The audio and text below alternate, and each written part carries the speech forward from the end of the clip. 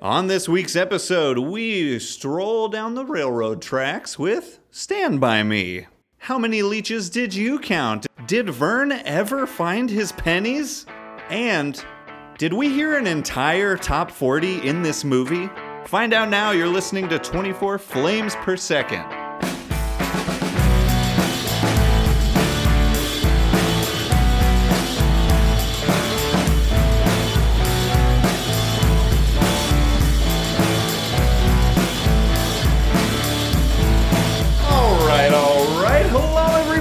Welcome to another episode of 24 Flames Per Second. This is the podcast that roasts the films we love the most. Everybody, I'm your host, Robert Spiewak. Welcome to the show this month as we continue rolling on through August, which is a very warm month. We're in a very warm room. This movie at times looks as though the characters are also very warm. This week, everybody, we're talking about Stand By Me. I think I chose it specifically because of it being summery vibes. And so here we are. And I mean, we throw a rock a couple weeks in the future. And we'll be talking about another Stephen King adaptation for preparation for the new It Part 2 coming out, or Chapter 2. So I don't know. We're rolling into some Stephen King vibes. October's not too far away, if in the cosmic sense. So, but yeah, everybody, thank you for listening. Thank you for being here. Excited to get into it. Let me think if there's anything to plug. I believe season 2 of the Funhouse podcast has returned at this point in time. Yep. We can talk more about that later. Yep. Go listen to that. The July episode of VH Quest has been out for a couple weeks. Go listen to that. Yeah, that's the newest news that I have for you. But yeah, everybody, let's get into this episode. What do you say? Across the table for me this week, the chopper to my Milo, Casey Rom. Hello. Hi, how are you? Doing good. Ran straight here from a work event, and I have had 2 wines. As if... Full disclosure.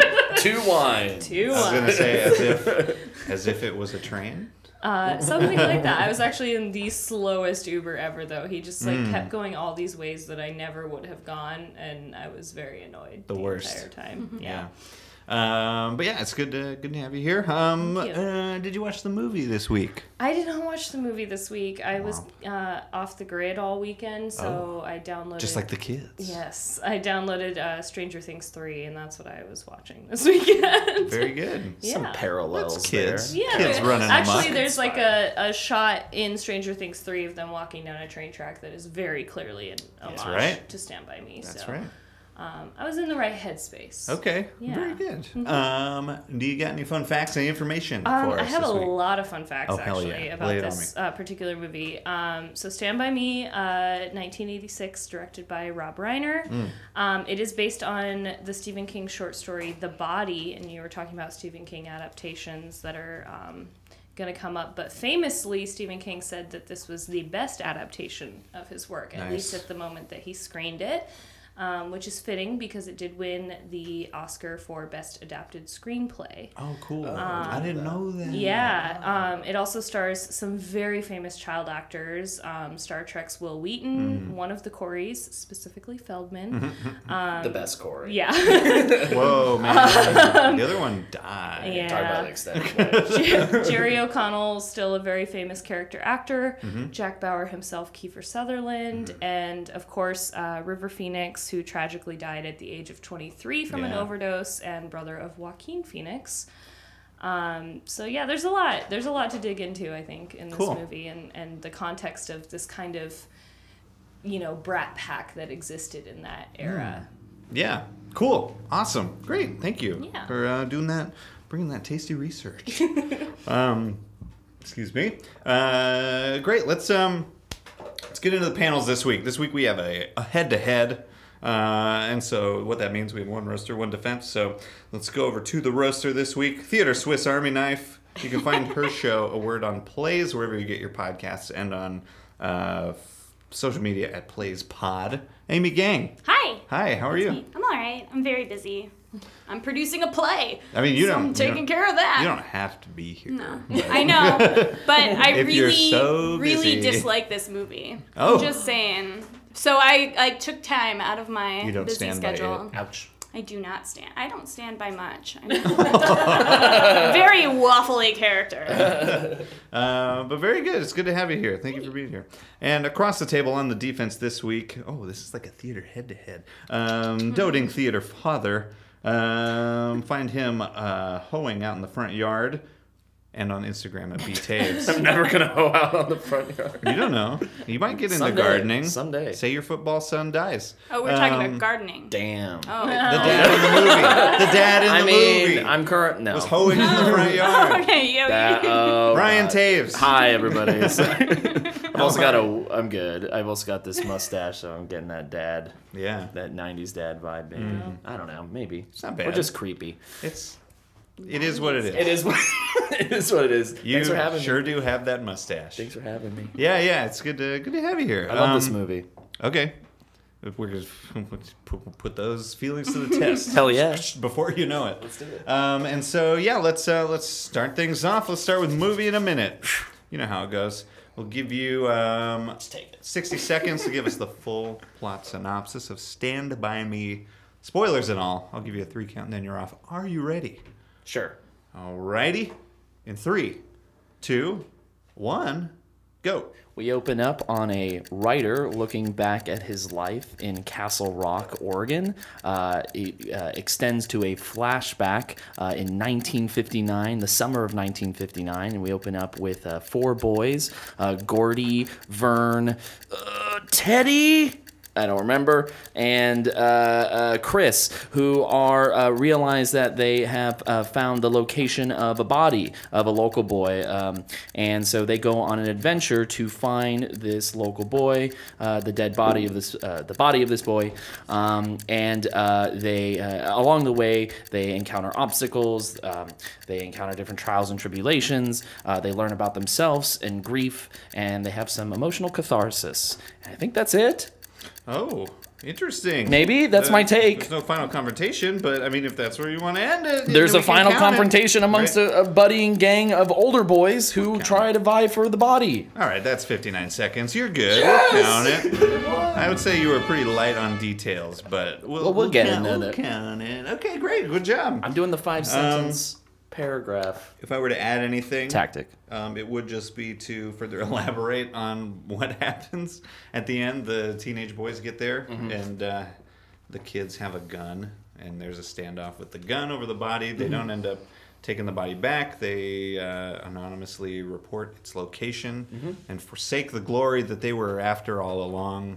Then they all fall out of contact with each other and grow old, and that's that. Like busboys in a restaurant, right? That's the quote.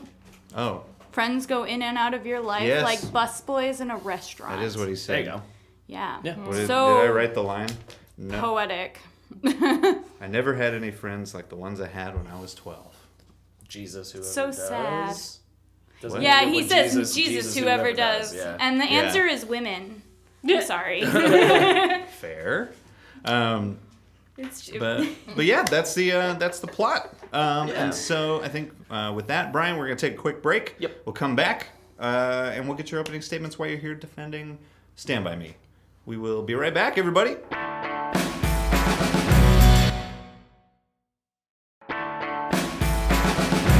And we're back. Brian, Yeah. you just technically completed movie in a minute. Okay, I got it. Give me the win.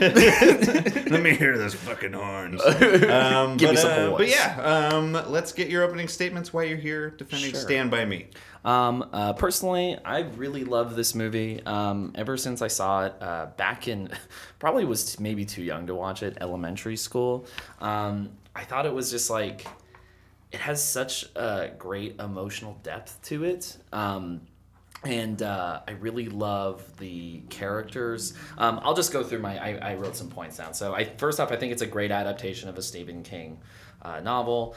It feels very wholesome to me, but it's still very dark. And I think the performances in it are incredibly wonderful and powerful, especially from the young cast. Just the performances that Rob Reiner gets out of those kids is amazing. That's a feat in itself. I love the bonds between the boys. I think there's some nuance kind of stuff about coming of age, and also about young men learning about their emotional intelligence or lack thereof of emotional intelligence. Love Richard Dreyfuss's narration throughout the story. I think it's the one time where narration works in a movie. The quote unquote story that Gordy tells, I still think holds up and is still very funny. I think it has a great soundtrack, albeit kind of putting all these points together to kind of give Amy some credit. It's not aged well. There's still some very problematic things in it. I'm going to try and take a stab at defending some of those things. Okay, Amy, I think we were talking before we recorded, and we were describing how this is very character-driven. So do you want to start with the characters? Sure. Great. I mean, the characters are fine. They're kids. It's supposed to be about the emotional journey of these children. Definitely, I feel like, so it looks like we have a core of 4 children, but really we're looking at the dynamic between 2, and then we have a couple of throwaways, right? And it works, but there's just not much. There's not much there for the entire film. Like, this could have been a much shorter film. A lot less like wide landscape shots, a lot less moments where everybody's singing the same pop song together, which it hit me like every 3 minutes of the film. There's a new radio song coming on, and I get it. Radios were popular in the 50s, but man, was that a little hitting the nail on the head. I don't know. Sure. Yeah. I feel like the film is pretty short. It's like a 90-minute film. Yeah, it's short and still can't fill out its time. I guess that's fair to an extent, because if what the book was, the story is only like 40 pages. I was going to ask. It was a short story. It's a short. Well, yeah, it's not even a novella. It's a short story. So I guess that makes sense. But I do want to push on the idea that I do think Rob Reiner does a good job, and the screenwriters do a good job of trimming the fat with the movie. I think that every scene does have an intention to it, and I would even argue that I think we do get a lot of emotional depth and a context about the boy's history. And I think there is a feat in just being able to unpack you're right, it's primarily the story of Gordy and Gordy's relationship with Chris, right? So, but I still think we get enough of the other 2 boys are 3-dimensional enough that we do get a little bit of insight, like that exposition comes through in a very natural way. So, yes, I very much disagree. I feel like the exposition is very awkward, and a lot of it comes through Richard Dreyfuss's narration, which I'm sorry, if you need to narrate that much in your film, do you really have does it really need to be a film? Like, if you can't show it, maybe we should have just left this as a short story. Could have been a Stand By Me radio play. There you go. I think that I hear what you're saying there. I think that the narration works as a device, though, because he is literally isn't the idea, and check me on this, Casey and Robert, isn't the idea that he's written this story, like the story that he's writing is the story of the body. The idea that he is a writer, this child grew up to be a writer and is writing this story about this significant moment in his childhood is definitely obviously that's just a trope. It's a giant trope. Yeah, you didn't like that trope. I'm not a huge fan of the trope because it relies a lot on the narration and not a lot on the actual core and act. And it's a lot of nostalgia, which is also kind of a weird thing. When somebody's saying, well, we knew that things were going to change when we were kids. Is that truth? Or is it, you know, like kind of a hack. It's a hack thing. Yeah. It's very shiny. It's very nostalgic, and I get a lot of people have that nostalgia and they connect to that nostalgia. But you're connecting to nostalgia and not really the truth of a moment.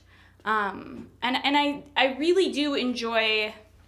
I'm sorry, I'm seeding here. I'm sorry. Let me get angry. I really do enjoy the emotional moments the young boys have. Yeah.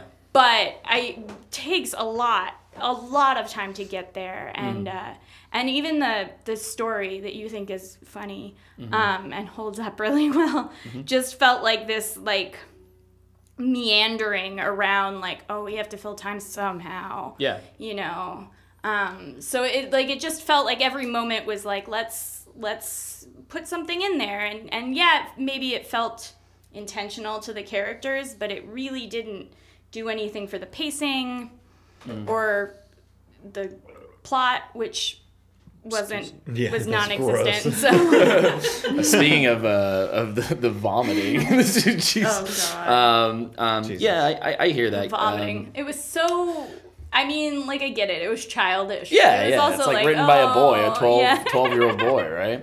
But I like that scene because it gives us, well, one, it gives us more insight into the character, and it shows us like how good of a writer he actually is. Because I do think that the story is like, it's standalone, like the pie eating story. I'm going to say this in the context of the film. The quote unquote the lard-ass story. Yeah, is like his name is Lardass. Yeah, like it shows us Clearly a true story. I think it also like there's a lot of subtext in that story, because if we're gonna put Lardass as Lardass is Gordy in a way, because Gordy is always hazed, and he's not seen for who he is by his parents and by his community, and so he has to go to these kind of fringy friends who are rough around the edges in order to find truth and in order to be seen by these people. Like the dad has that line where he's saying, like, why couldn't you have friends like, what's the brother's name? Dennis? Denny. Dennis, I think. It's Denny, Dennis or Denny. Denny, Yeah.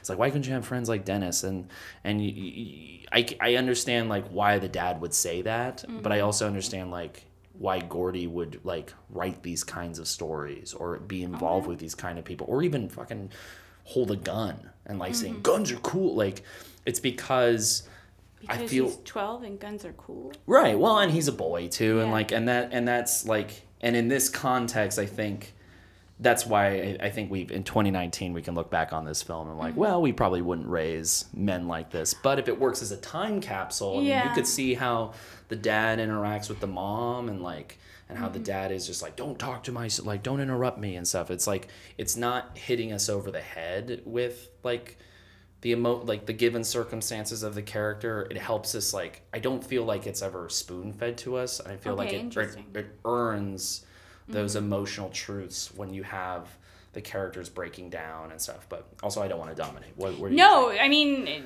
there's two of us, so somebody's gonna dominate it.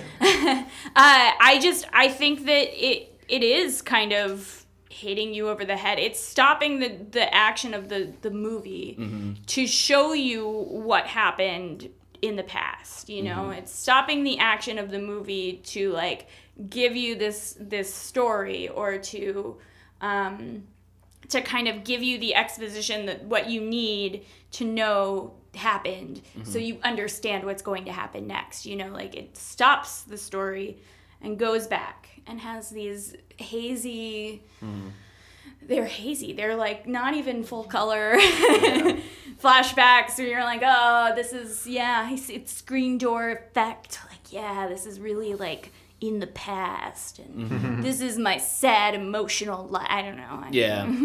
I think that like I do think that those flashbacks are necessary, especially the ones with Gordy's parents, because when Gordy finally sees the body, that's when he has that cathartic moment. Right. That's when his trauma really comes to the surface. And they're necessary because the exposition is necessary, right? But the exposition isn't really well married into the arc of the plot.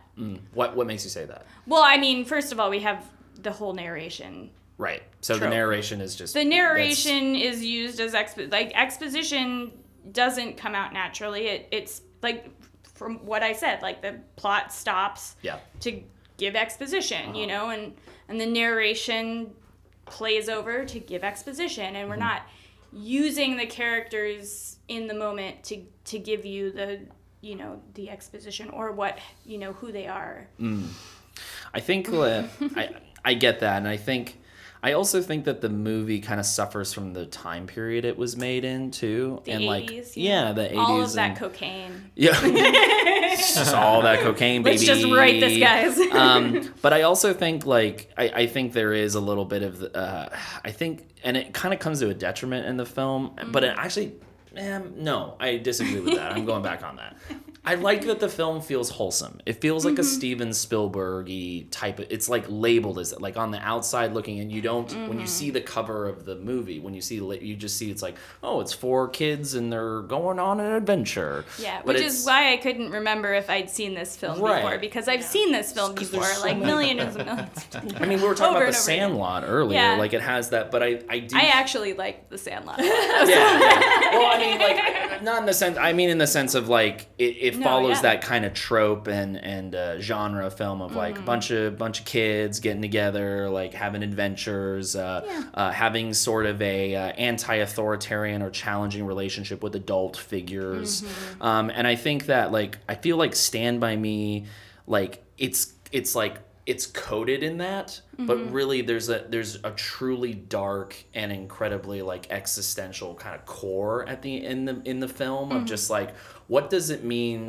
What happens when the people who are in positions of power, like your parents, or like have failed you, and how do you create, you know, kind of truths based off of like how do you move forward? Like even like Chris's character has this moment where he says, "Your dad isn't your dad. I'm gonna be your father." Yeah, that was super weird. Yeah. Like, strange choice. Yeah. And interesting, for sure. But I feel like that's telling of like the emotional intelligence of those kids. It's like they've had to grow up faster than their peers. Like you know, the reason, going back to that conversation, like Chris says, he's like, we're not going to be friends when we get into school, when we get into like secondary school. Like, and Chris, Gordy's like, well, why not? It's like, well, it's because you're smart. We're not cut from the same cloth.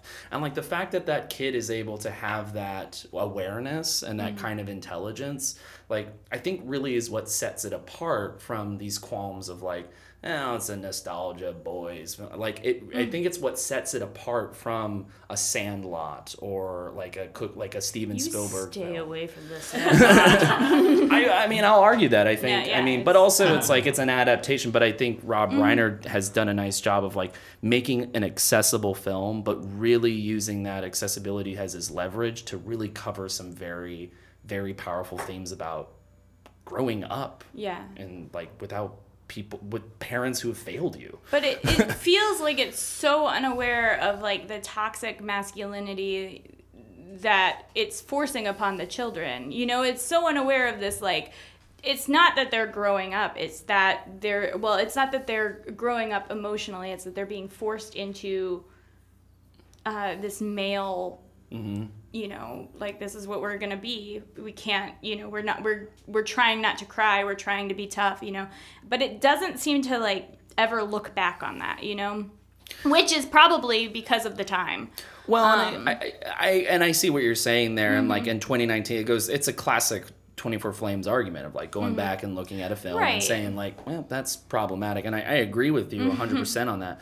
But I think it lets the audience kind of decide what they want to take away from the film, like in the sense of like I don't like having things necessarily spoon fed to me. Like That's fair. I don't like having. But you like this movie. Well, yeah, but I don't feel like it's spoon feeding me. Okay. Like I feel like it's just letting the scene happen. Like in the sense of like. Even Richard, the reason I like Richard Dreyfuss's narration is because it is so matter of fact. It's kind of clinical. It's unemotional, and it's. Oh, and it's entirely inherently tinged with emotion, and like anything that's like looking back on our childhood is inherently emotional.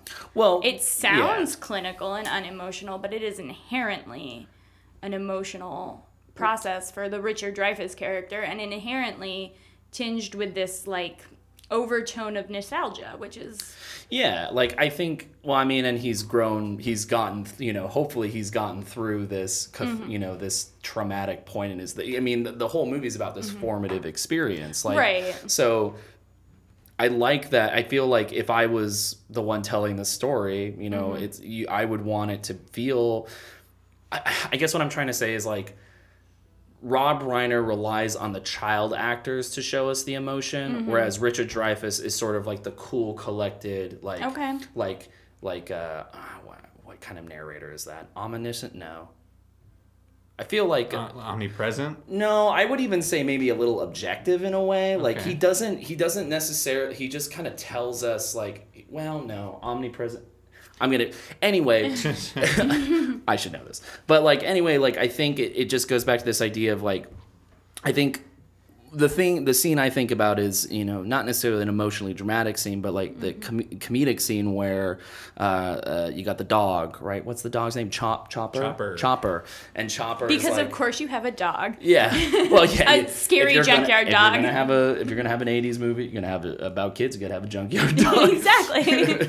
But like the part, like I really love the line delivery of like Chopper, sick balls. Like it's just like Richard Dreyfuss does such a good job of just making that scene like just so like letting the scene play out and almost kind of like a godlike figure just being like, oh, look at those boys, they're gonna get into trouble. And like I think that really works for the film because it allows the audience to kind of put their own to allow their own kind of subjective take on it. Like if the narrator was so emotionally like, oh, the dog came at me, blah blah, like it wouldn't have added that juxtaposition that is needed to make those moments work and make those make us relate with the characters. Okay, so the character acting of the children is balanced by the narration of Richard Dreyfuss. Yeah. And so those actors did both of those effectively. Yeah. And so I if they think didn't do those effectively, it would have been a worse movie. Yeah. Is what your argument is.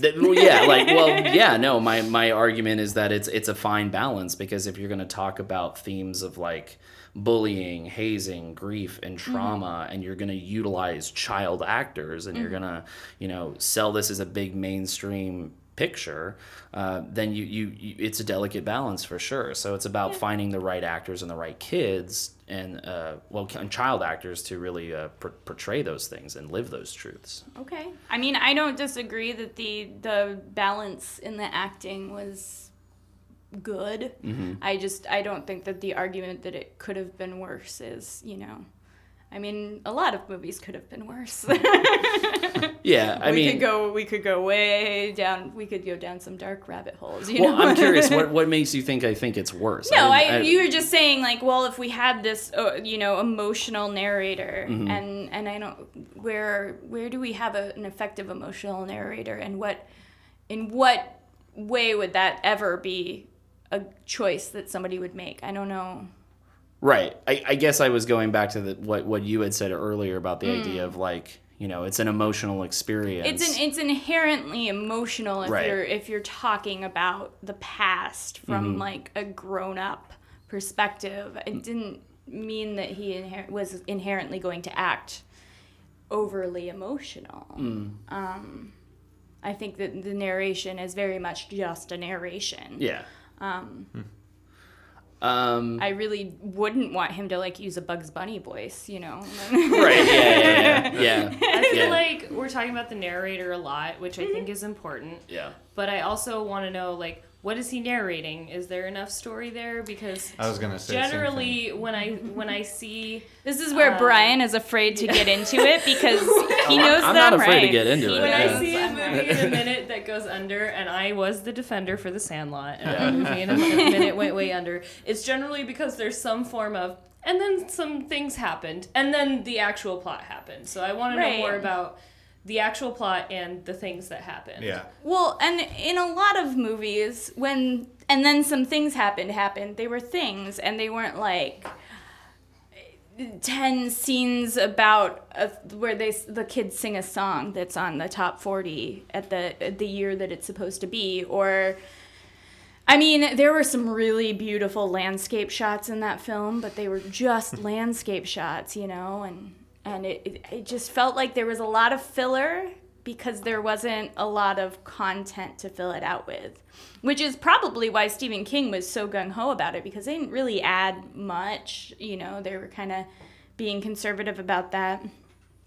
Yeah, I mean, if we're talking about things that happen in the film, like, you know, it's a very simple story. Like, boys, like, find out that there is a body out there. It is found out from Vern's older brother, who is in a gang with the Kiefer Sutherland character. What's the Kiefer Sutherland character's name again? Got him. Ace. And then it becomes these sort of like parallel plots of like the core plot, you know, is Gordy's gang and then Ace's gang, essentially trying to find this body for different intentions. With Gordy's gang, it's more of like let's find this body and be heroes. With the other gang, with the Kiefer Sutherland gang, Ace's gang, it's more of like let's get the glory of this thing. So they're both kind of going into it with the same thing, but those intentions and objectives change when they realize Gordy, through his conversations with Chris and seeing how traumatized Teddy is when the junkyard guy like totally bullies him and brings up his dad and all these other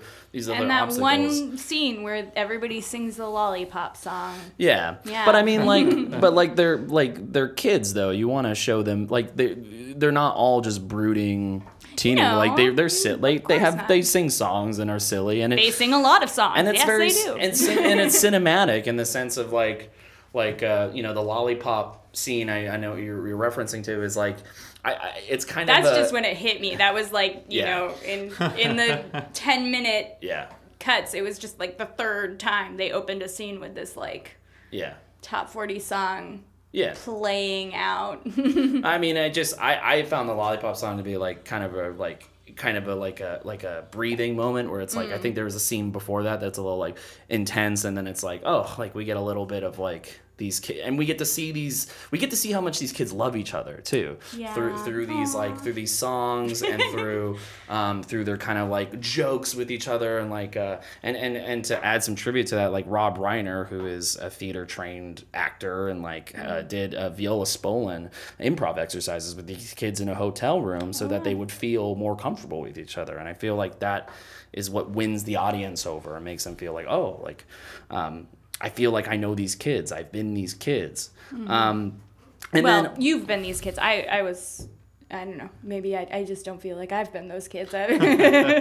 So going back to the plot, other plot things that are like, it's more subtle than just like, because if you've got a simple story, they're going on an adventure to grab the body, little tiny things happen. Like I feel like in a good short story, where in a good short story, it's never about like the big dramatic chase or this big action thing. It's always about the little nuances and subtle things that happen. So, and maybe not so subtle, but like, for example, when Chris pulls Teddy off the tracks when the train, like, and he's, you know, that's very indicative of Teddy, and we see a lot of growth there, and we also see a lot about Chris as a person too, is that and then speaking of Chris, when Chris talks about the money, taking the milk money, and then you find out this whole other context that we're not aware of, and how, you know, he gave the money back, and then the teacher took the money to buy a dress, and then Chris has this cathartic emotional breakdown where he's like why do people have to be like this? Like, and it goes back to my theory of like the theme of the idea of like, these are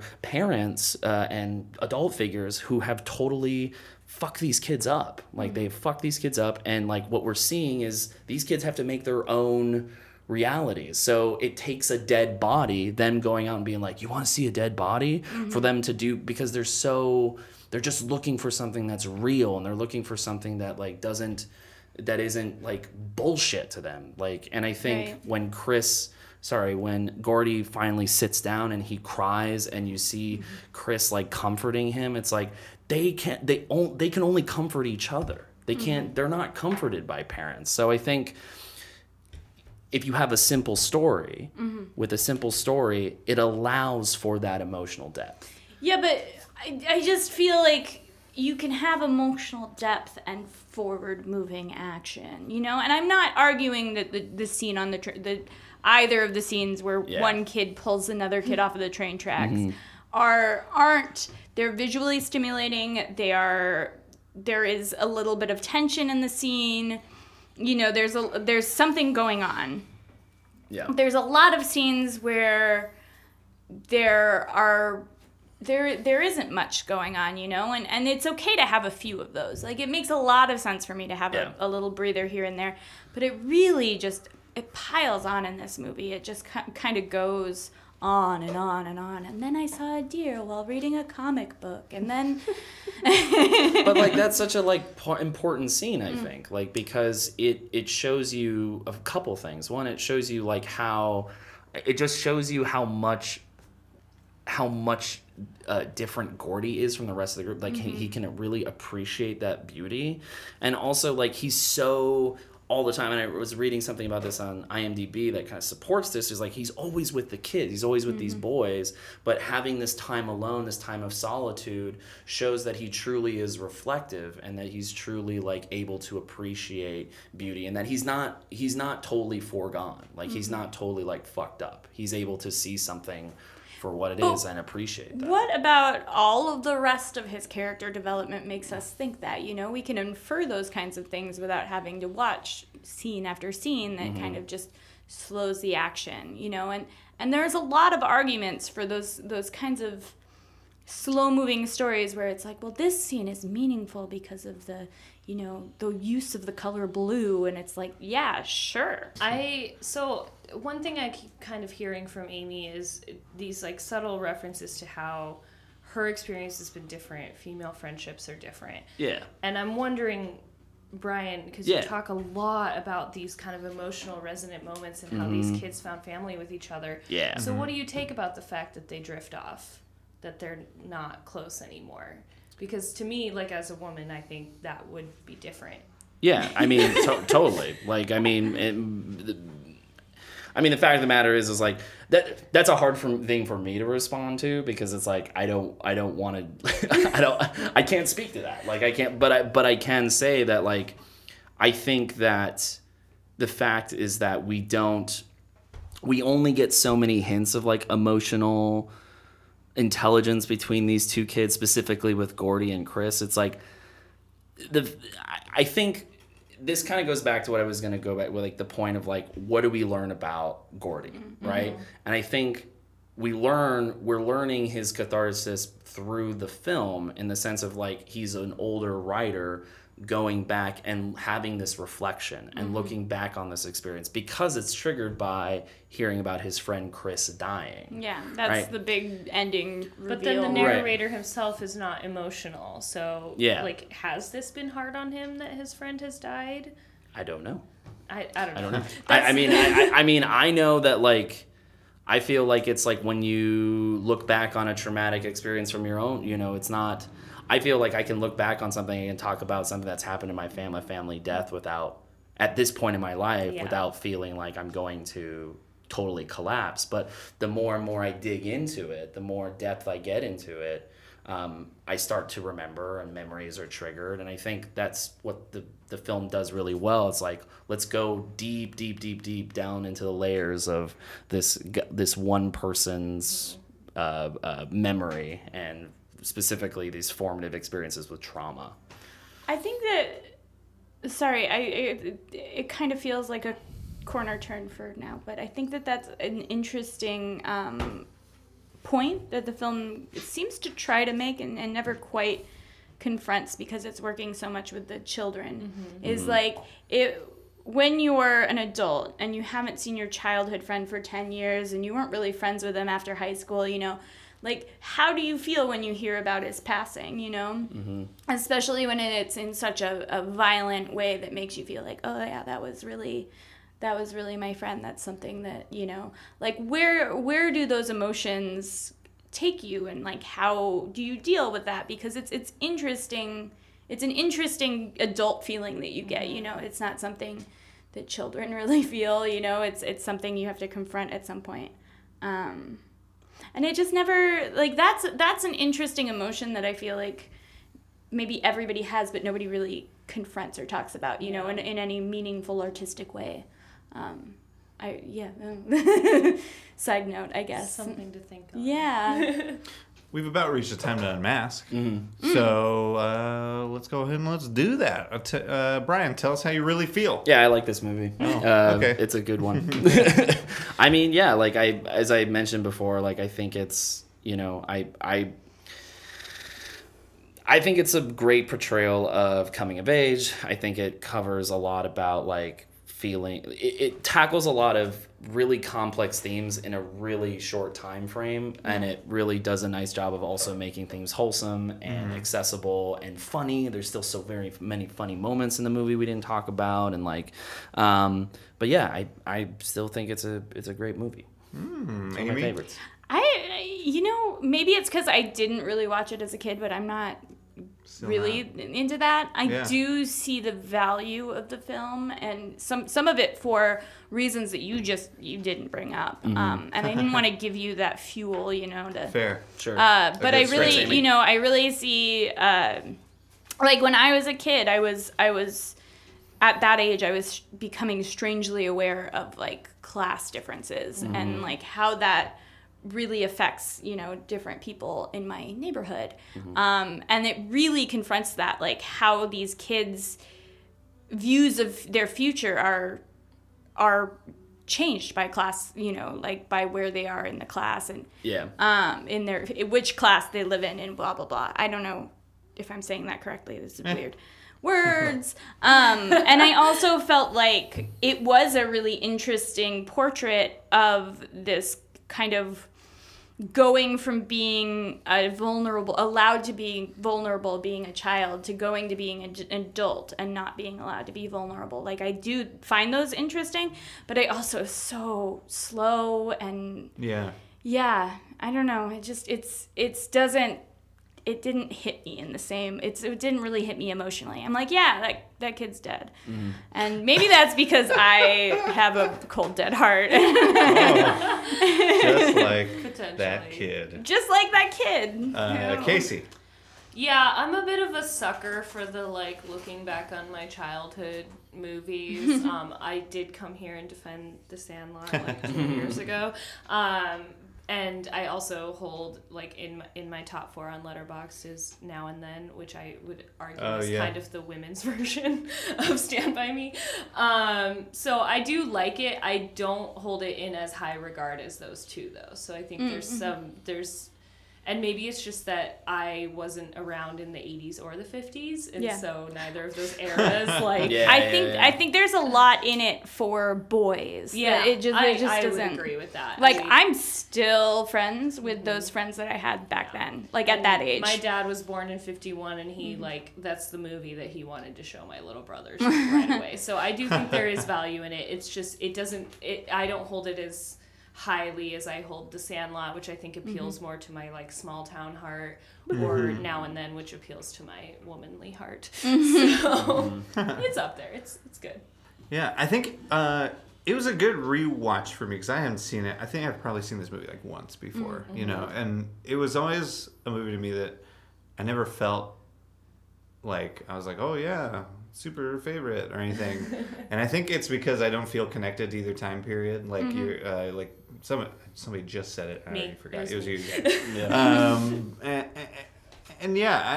I recognize that this movie probably like did as well as it did because of mostly nostalgia.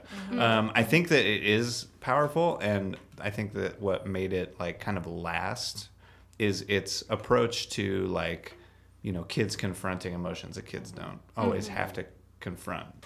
And I think that's, and it's Stephen King, like finding something kind of hard to deal with in a normal situation, right? Yeah. And so I think that that's the value that I recognize in it. I think I totally agree that like it's probably not accessible to women. Like there's only literally like one female character in the whole thing, and it's that mom. So that mom. Because all we can be who is that like mom. who is just like traumatized from her son's death forever. And that's literally her character. She's standing there just like mindlessly folding laundry which outside. is fair if she's like by like I'm not saying that she shouldn't be traumatized forever because like obviously like but she there's lost nothing a child, to compare it to. Yeah. Yeah. And another thing that I also think is interesting is that like there's not really like there's no even female intervention for any of the characters, like beyond Gordy being like, my parents ignore me. No. Yeah, they talk about tits. That's what well, I I was mean, thinking. is They that do talk okay? about 12. I thought I mean, I it's thought also- that's what you were saying. I it's thought also they the don't time really talk period. about No, women. I'm saying like yeah, no, it But doesn't they really do. come They up. do at some point have a conversation Yeah. about tits, but that's really That's the it. only time they talk about women. This Yeah. passes I mean, the yeah. opposite of the Bechdel test. Yeah, like, yeah, it's not- whatever it's that not would be.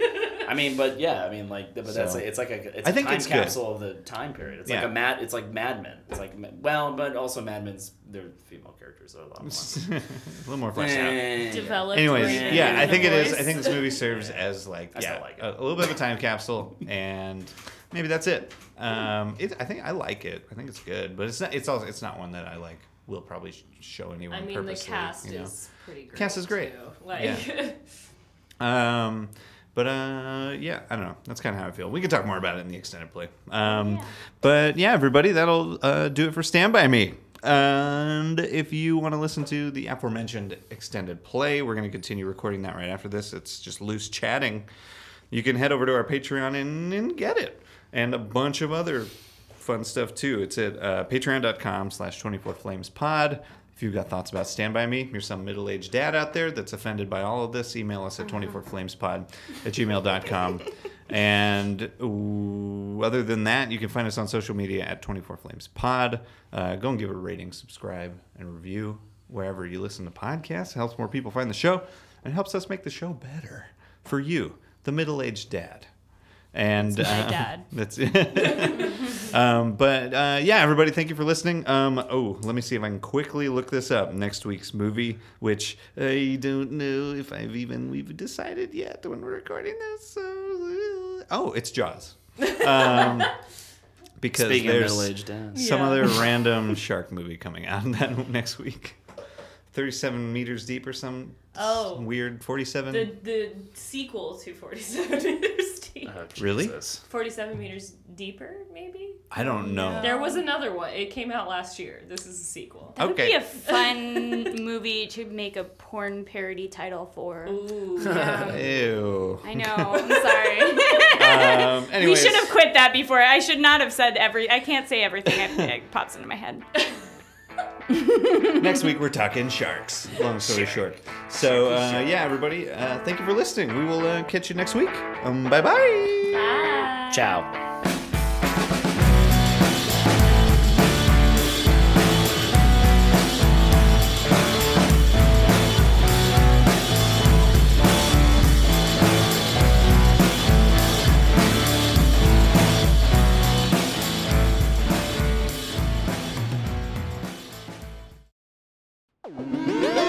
Party Fish Media.